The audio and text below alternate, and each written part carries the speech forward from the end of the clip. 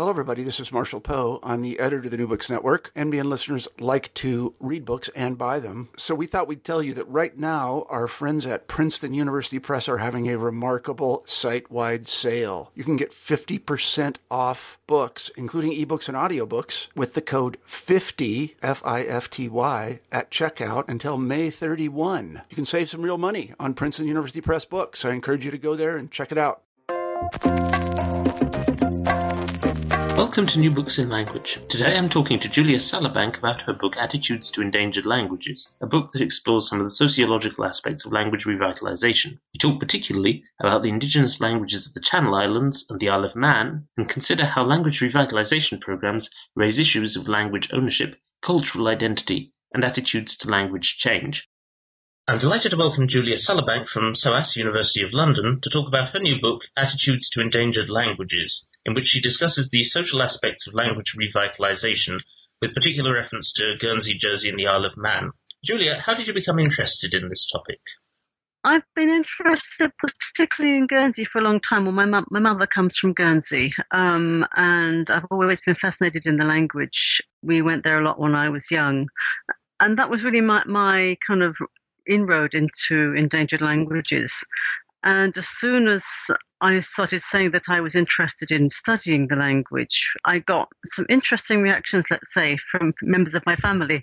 And that got me immediately interested in the attitudes and ideological aspects of language endangerment, language revitalization. And then, I decided to broaden my approach, compare what was going on there with other places. Your particular focus is on the languages of Jersey, Guernsey, and the Isle of Man. I wonder if you could give us a little sketch of the linguistic situation in those places. These are three small islands around the British Isles. They're all relatively similar in terms of size and population within a degree. For a start, they've all got indigenous languages or have had indigenous languages. The Isle of Man's language, Manx, some people say it died out. Other people would say there's been a continuum of people learning and speaking it. But certainly the last so-called native speaker or traditional speaker died in the 1970s. Even before then, there was a movement to try and revive Manx, but it's been particularly successful since the 1980s, 1990s. Manx is a Celtic language. It's quite closely related to Scottish Gaelic and Irish Gaelic, if you like. And in fact, the Manx word for Manx is Gaelg, which is Gaelic or Gaelic. Whereas Channel Islands languages are varieties of Norman, as in Norman conquest. They were part of Normandy when Normandy invaded England in 1066.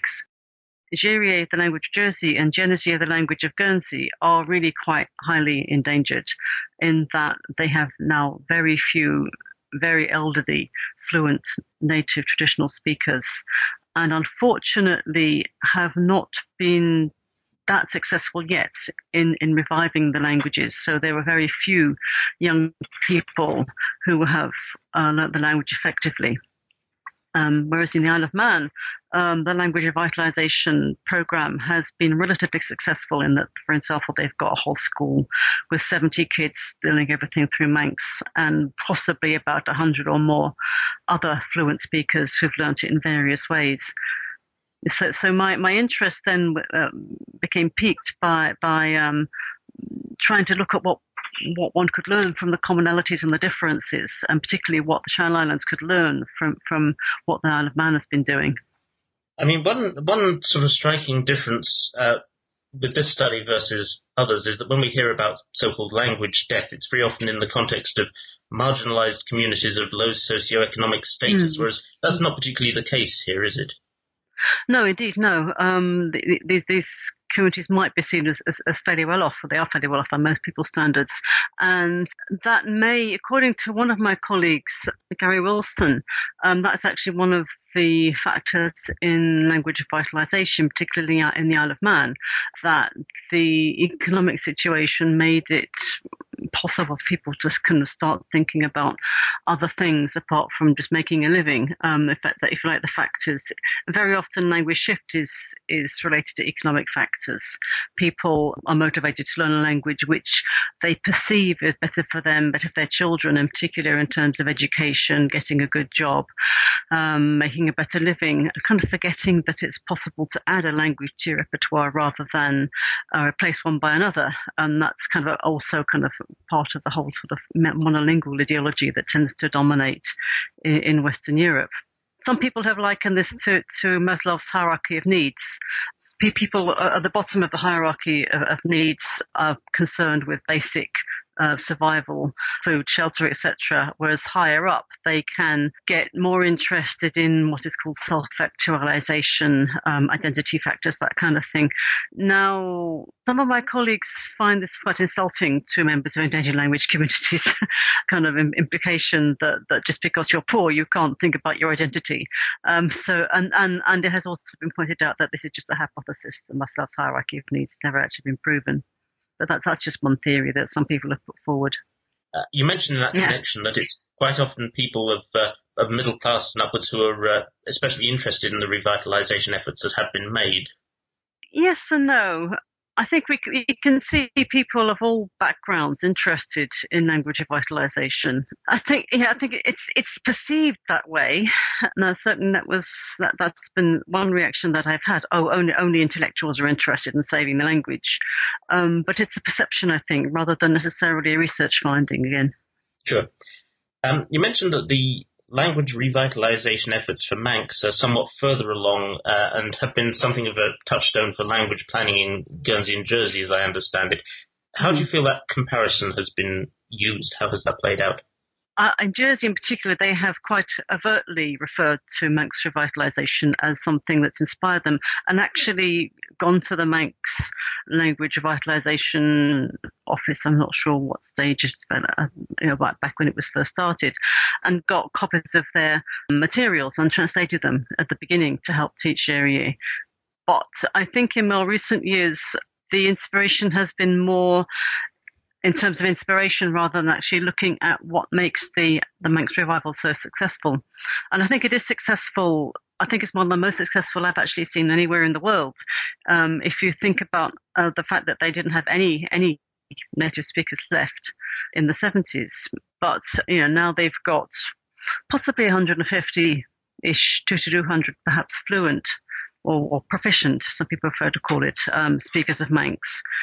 Which is a remarkable turnaround, and a lot more people who know some and very positive attitudes towards Manx. And I think it's not just the other islands, but a lot of language revitalization movements could learn a lot from how the Isle of Man has gone about it. But I think that there are things that people tend to forget, and one of the things they've forgotten is that in the Isle of Man, they never didn't have speakers. I say in my book there's this kind of rhetoric of continuity, but there was actually continuity in that there were always people who had learnt Manx from native speakers or from other speakers. So adult learners, if you like, people who weren't dependent on language lessons for their fluency in the language. And those people back in the 70s and 80s provided a kind of core of language activists and language usage, which kept the language alive in what you might call the dark days, which I think are pretty imminent for Jersey and Guernsey for their indigenous languages. And I think in that respect it's quite worrying that I've recently realized that in Guernsey there's probably only 5 people below the age of 60 who can speak the language, well, to the extent that they can have an impromptu conversation on a variety of topics for, let's say, more than about 20 minutes on, more than just the weather, for example, and possibly even fewer in Jersey. And so I really think that the adult language learning is really a vital intermediate step in keeping these languages alive. An issue that surfaces time and again in your book is the difficulty, or if you like, the contested nature of how to use that expert knowledge. Could you discuss that a little? When you say that expert knowledge, do you mean of native speakers or what? Yes, native or older fluent speakers who have, if you like, the claim to direct transmission. Yes. It's more the more contested seems to be how to pass the language on, or even whether to pass the language on. I've been looking since I wrote this book, since I published this book. I've been looking particularly at adult learners and what they need. Quite a few, most of the people that I've talked to, if they've got somebody, with some exceptions, I have to say, but quite a few of the people I've talked to have said that they would really love to have someone, an older person, particularly by definition. All of the native fluent speakers of Jerry and Genesee are older. And learners would really love to have people to talk to in the language. It's one of their main problems. They don't have enough input. They don't have enough opportunities to practice. But if they're lucky enough to find someone or to have a relative or a neighbor, for example, who speaks the language that they can go and talk to, the reaction that they often get is something like, "Oh, we don't say it like that," or "Oh, you never pronounce it like we do." And the learners tend to find this off-putting, and they can get a bit demoralized because they don't tend to get positive feedback from native speakers with regard to their abilities. And frankly, there are not a lot, as I said, of proficient learners. And in Guernsey, until recently, there's been no opportunity to get beyond beginner level. But also because native speakers aren't used to teaching anyone to speak the language. It's a long time, 45 years, probably since anyone had a child and started to bring that child up in Genesee, and people simply aren't used to anyone wanting to learn it. So there's a bit of sort of give and take needed on both sides. But there is also, I think, a bit of a possibly subconscious problem. People get worried about language change, by which they generally mean influence from English. They're not so worried about influence from French. We've turned this language ownership. Some other people talk about legitimacy of language. It's sort of dichotomy that on the one hand, people say they want more people to learn the language. But on the other hand, they are worried about what those people might do with the language. And they kind of want to police it. And some people use the term language police, in fact. And they kind of forget that language change happens. And if people had carried on speaking and learning the language with their children, like in the Isle of Man, like it's actually happening in the Isle of Man, those kids would be busy trying to find where to say he's like and I'm like in Jerry and Genesee, and they wouldn't be speaking like their grandparents. Yeah. Do you feel that there's been a tendency to underestimate this sort of tension between the desire to have a language that is living going forward and to maintain this kind of purism? Do you think that's something that people trying to do language revitalization have, if you like, rather optimistically overlooked? Yes and no. I mean, some people are aware of it, and in fact, I think I'm not sure if I quote this report from one of the language societies in Guernsey, the annual review. It says something like, "We're teaching a traditional form of the language, not a new form that some people seem to want to teach." Yeah, so some people are aware of this, and some people are actively opposed to language change. So yeah, what kind of worries me is that learners are the future of the language, of any endangered language, and I don't think enough attention has been paid both to the differences between learning a small language and a big language, and also if like giving young people, giving learners a voice in language policy, which until recently hasn't really happened, particularly in Guernsey. More in Jersey, I think they've got over that hump better. Do you feel that there's a difference between the situation in the Isle of Man and in Jersey and Guernsey, insofar as in the Isle of Man there's only one roof language, as you describe it, namely English, whereas in Guernsey and Jersey the languages are pulled between these two rather powerful global languages that influence them? There is, of course, a Celtic continuum in the Isle of Man, and in terms of policy, they have learned a lot from Ireland, Wales, Scotland to a certain extent. Scotland is kind of less far, I think, in language revitalisation. And there are some Celtic scholars who I think would rather that Manx wasn't spelt in this funny way and kind of would remain part of the Celtic continuum. But as I say, it's not such an issue there, I don't think. I think people in the Isle of Man are quite kind of firm in seeing Manx as a definite language. Whereas I think there's less self-confidence in that respect in Jersey and Guernsey, because for so long it was seen as a substandard dialect of French. Linguistically, well, some people, I think some linguists would still call it a dialect of French. And in fact, I'm at the moment having a dialogue with Ethnologue, which you may or may not know. It's a kind of big listing of languages, the major listing of languages that most people refer to when they first want to have some information about a language. And at the moment, they're listing Jere and Genesee under French, and there have been moves to change that status, because Manx is listed separately. Although arguably you could say there's at least as much mutual intelligibility between Irish and Manx as there is between Jere and Genesee. I can understand some Irish because I can understand some Manx, for example. Whereas there was another researcher, Harry Thompson, did some research in the 90s between speakers of French and Genesee, and discovered only about 25% mutual intelligibility for oral recordings. But facts don't often don't get in the way of a good story or a good ideology. A lot of people have this idea that French is the correct way of writing Genesee, and as I said, in the 19th century, it was seen as the written form. Particularly some of the older people have this sort of ideology of deficit about Jere and Genesee. And still see them as less valid forms of French. And people will say things like, oh, we haven't got words for this, we haven't got words for that. It's an earthly language, which is great. And there's a lot of joking in Genesee.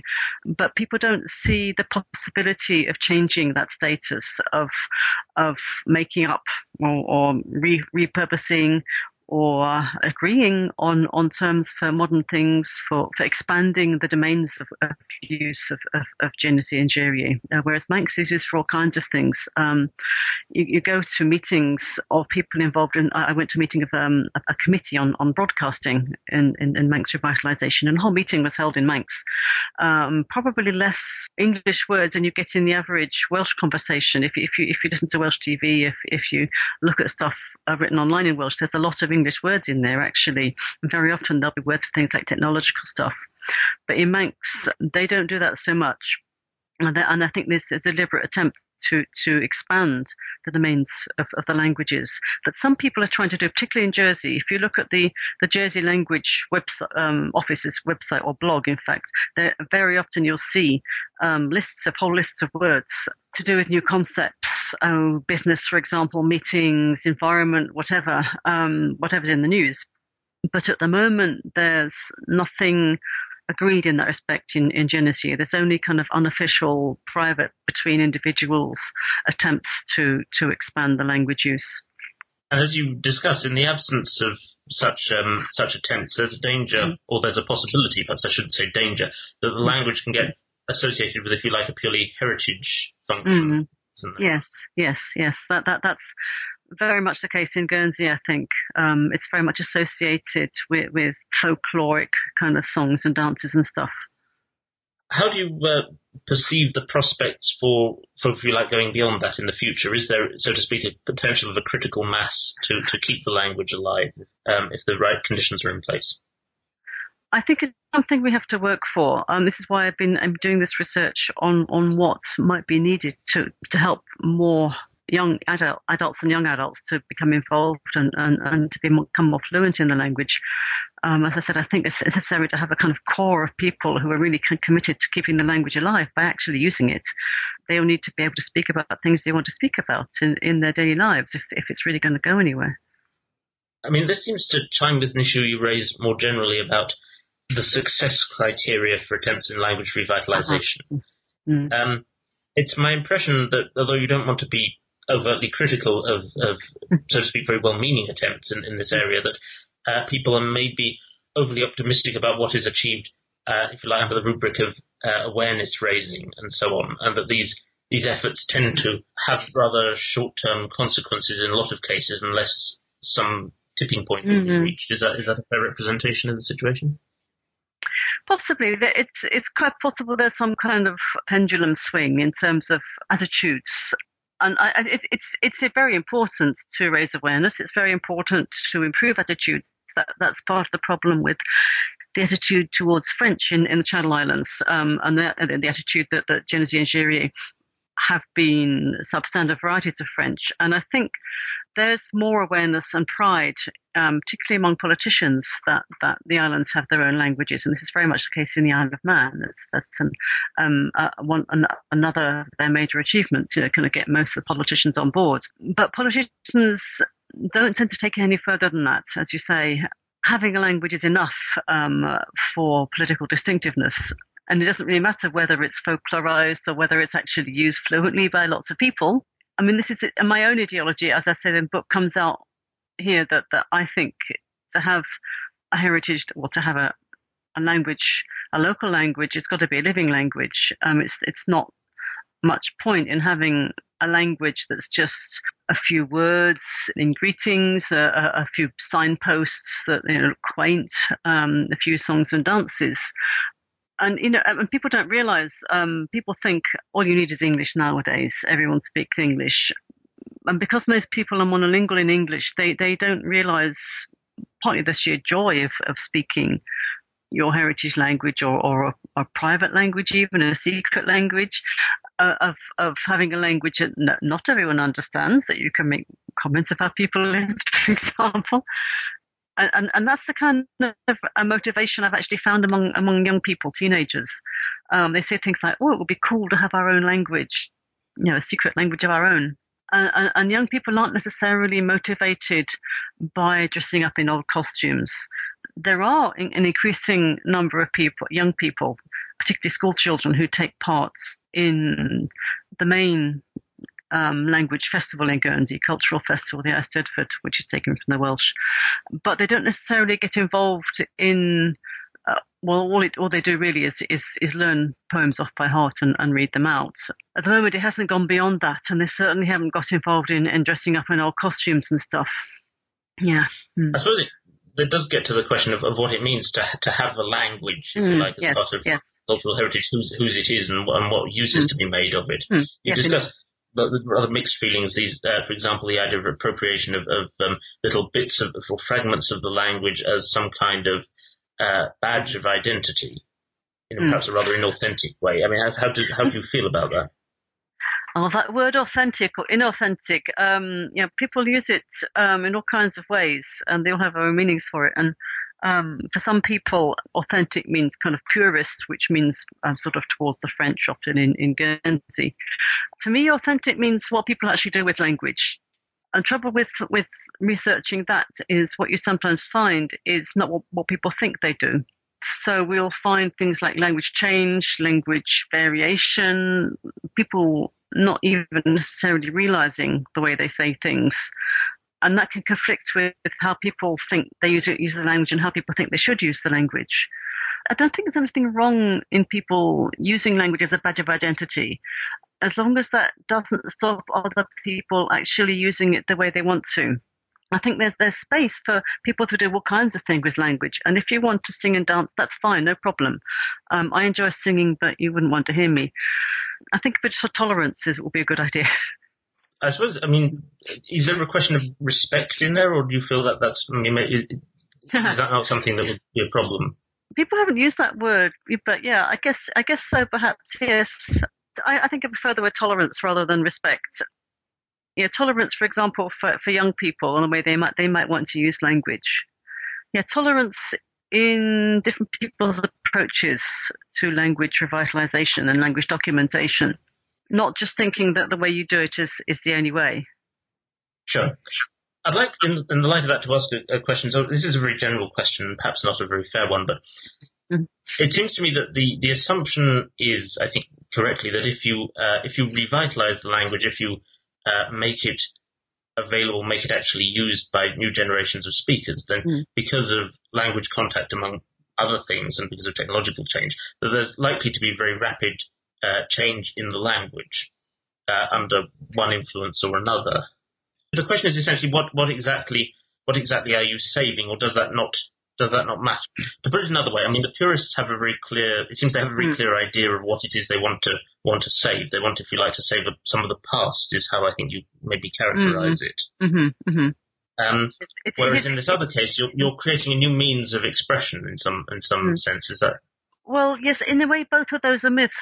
The language of the past is often a nostalgic view, which doesn't necessarily correlate with actually the reality of how the language is or what even was used. It's, as I said, it's often a sort of smartening up and Frenchification of how the language is actually used. If you look at some of the materials that have been made, you can see that in some of them. But also, the thing is that even if you didn't revitalize the language, it would change.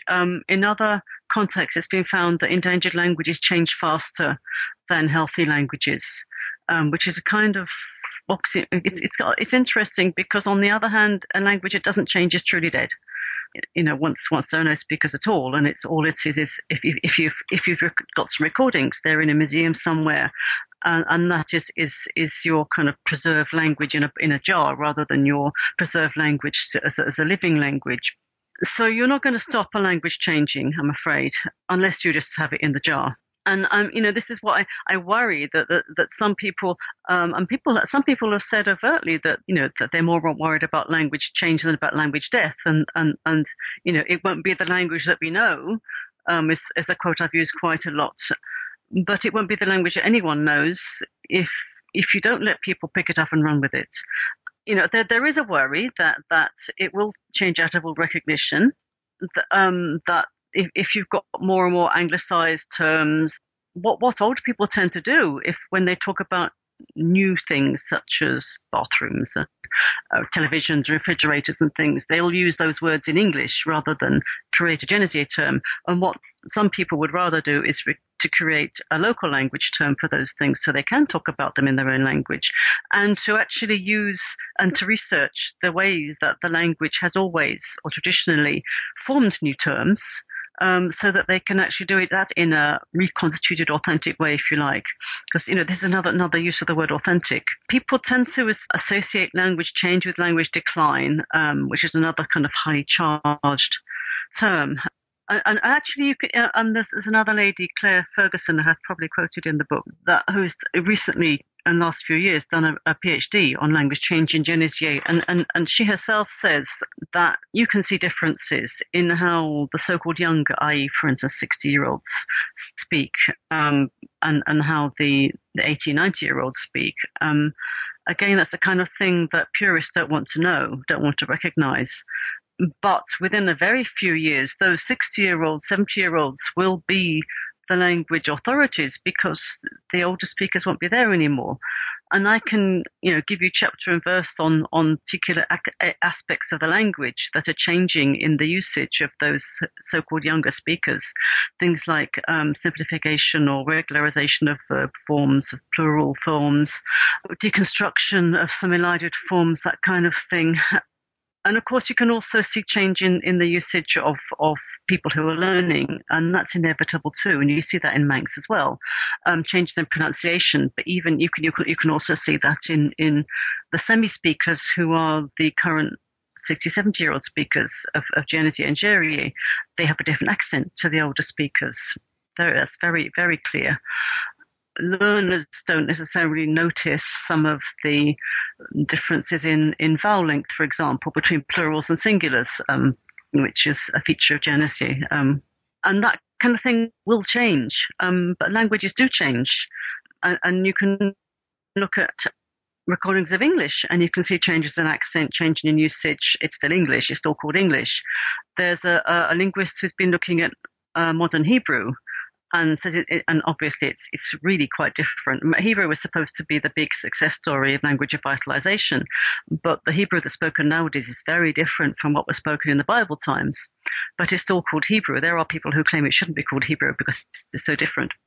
But yeah, any kind of language revitalization, language revival involves a certain reimagining, reconstitution of the language. This is a case of Cornish as well. Which is being revived after about, well, some people say 200 years, but they were probably speakers about 50, 70 years ago who were kind of semi-speakers.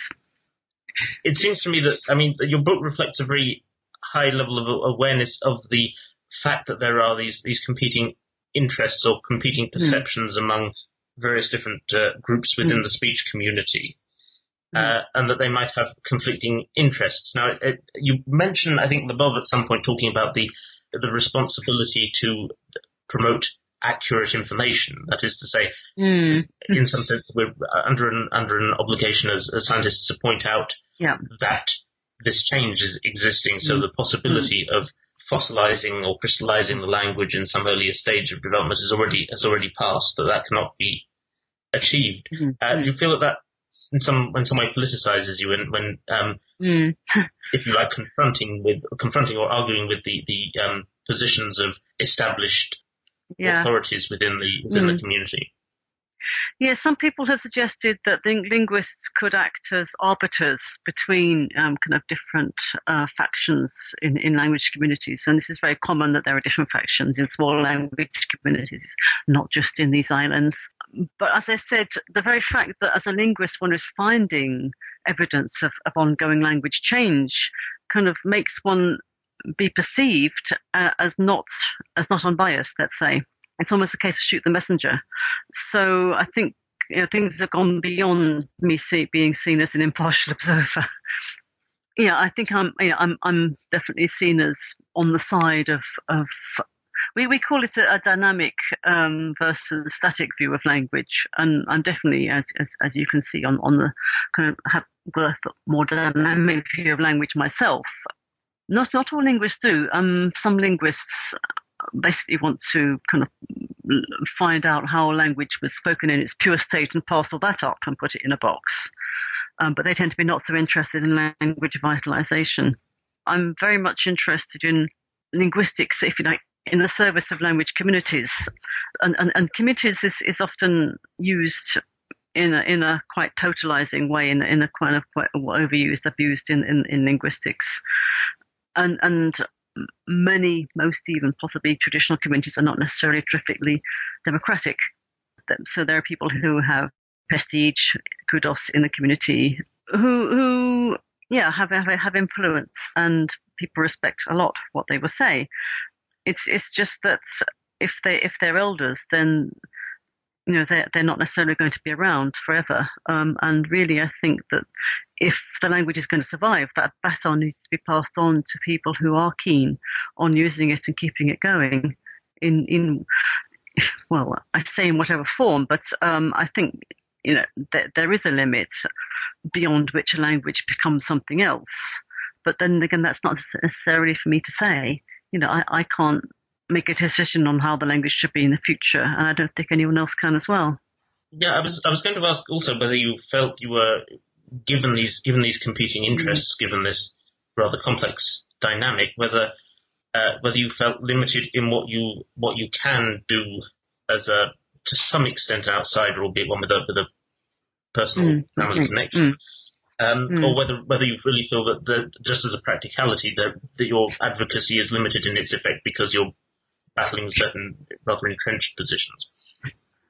Yeah, I would love to be able to spend longer in Guernsey and set up what is called a Master Apprentice program, although some of my colleagues there feel that it's getting a bit late for that. I don't know if you're familiar with the Master Apprentice concept, comes from North America. Basically, you put together a learner or semi-speaker, someone who wants to become more fluent, with someone who is more fluent. You provide them with a certain amount of training to avoid the kind of problems that I mentioned earlier between learners and fluent speakers. And ideally, they spend a lot of time together, like 10 to 20 hours a week or more even. And the older person becomes the language mentor, and the younger person often becomes the language teacher in due course. And I would love to set up something like that in Guernsey. But as I say, some of my colleagues feel that the situation has got, in terms of the number of older people who are dying each week. You can see them in the newspaper. It's kind of a bit late for that. But yes, you're right. There's a limit to what I could do. Obviously, I've got friends and colleagues in Guernsey who are working there, but they too are just individuals. It would be nice if there was a bigger group of people. But that's something we're working towards. There are people who are learning. There are people who are getting quite good. A small group of learners. And yes, it's great to see that. Turning back to the question of language and culture, you discuss at various points, you discuss the question of how people coming in from outside in all these communities relate to the language and the culture. Do you feel that so to speak, the infusion of fresh blood is a promising sign for the maintenance of these languages? I think anyone is welcome. This is something that Adrian Kane, the Manx language officer, has said quite overtly.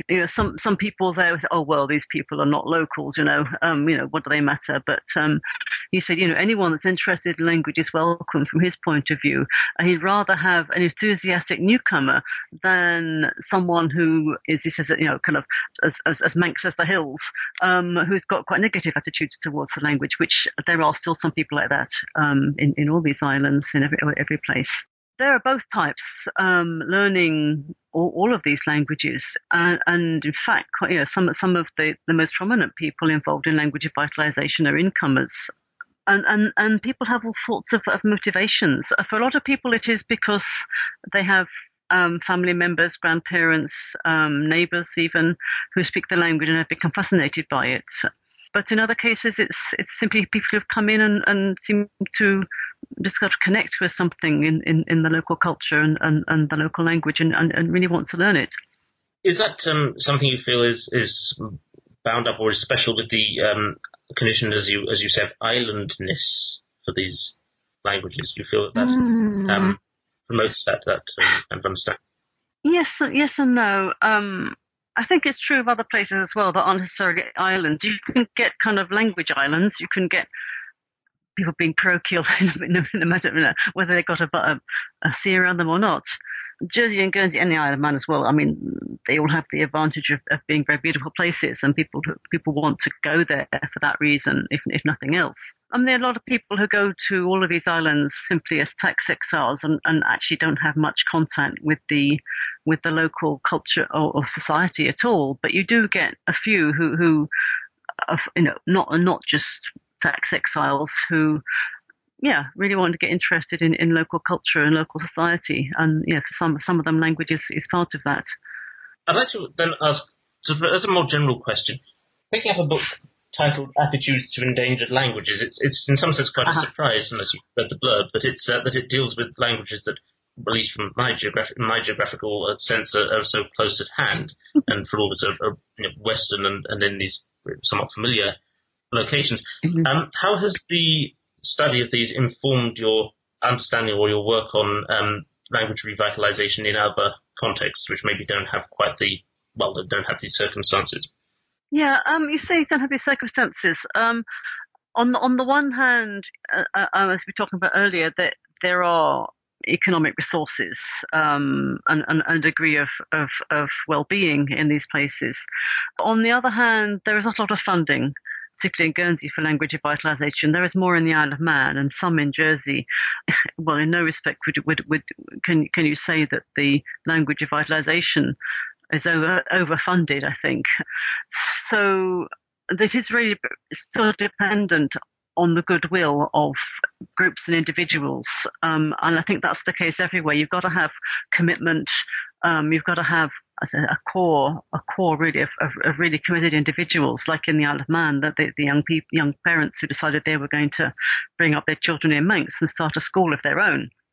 And that is something that can be learned from other places.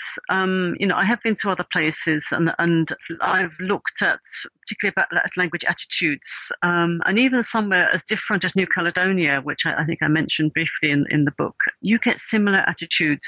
You've got, for the indigenous languages there, the particular place that I was in, a little village called Pueblo, people who were quite concerned at the loss of both language and culture, traditional language and culture, but at the same time who criticize the language usage of younger people who tend to do more code switching, mixing languages, and also, whose language isn't the same as their parents. And like in the places I've talked about, and you get this in other places too. One of my colleagues has talked about this with regard to revitalization of Occitan in southern France. On the one hand, you've got people saying we want the young people to learn the languages, but if you criticize them when they do, they're going to turn around and say, oh, well, if you don't like the way I'm speaking it, well, I might as well speak French or English or whatever the high language is, because at least I can do that without being criticized. And this, I think, is what happened in Guernsey after the Second World War as well, when the young people came back from being away for 5 years.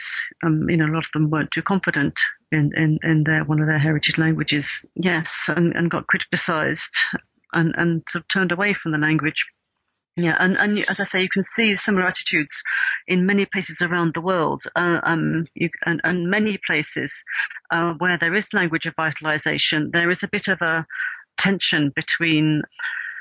In some places like Basque Country, for example, there's a unified kind of modern Basque which is being taught in schools, and some of the older dialect speakers find that difficult to understand, and vice versa, and that is a bit of a problem, because if you're not learning the language to connect with your roots, what are you learning it for? Yeah. So in some sense, the opportunity to study these social dynamics in Guernsey or Jersey or the Isle of Man is a window into something that you think might be very much more general and cross-cultural.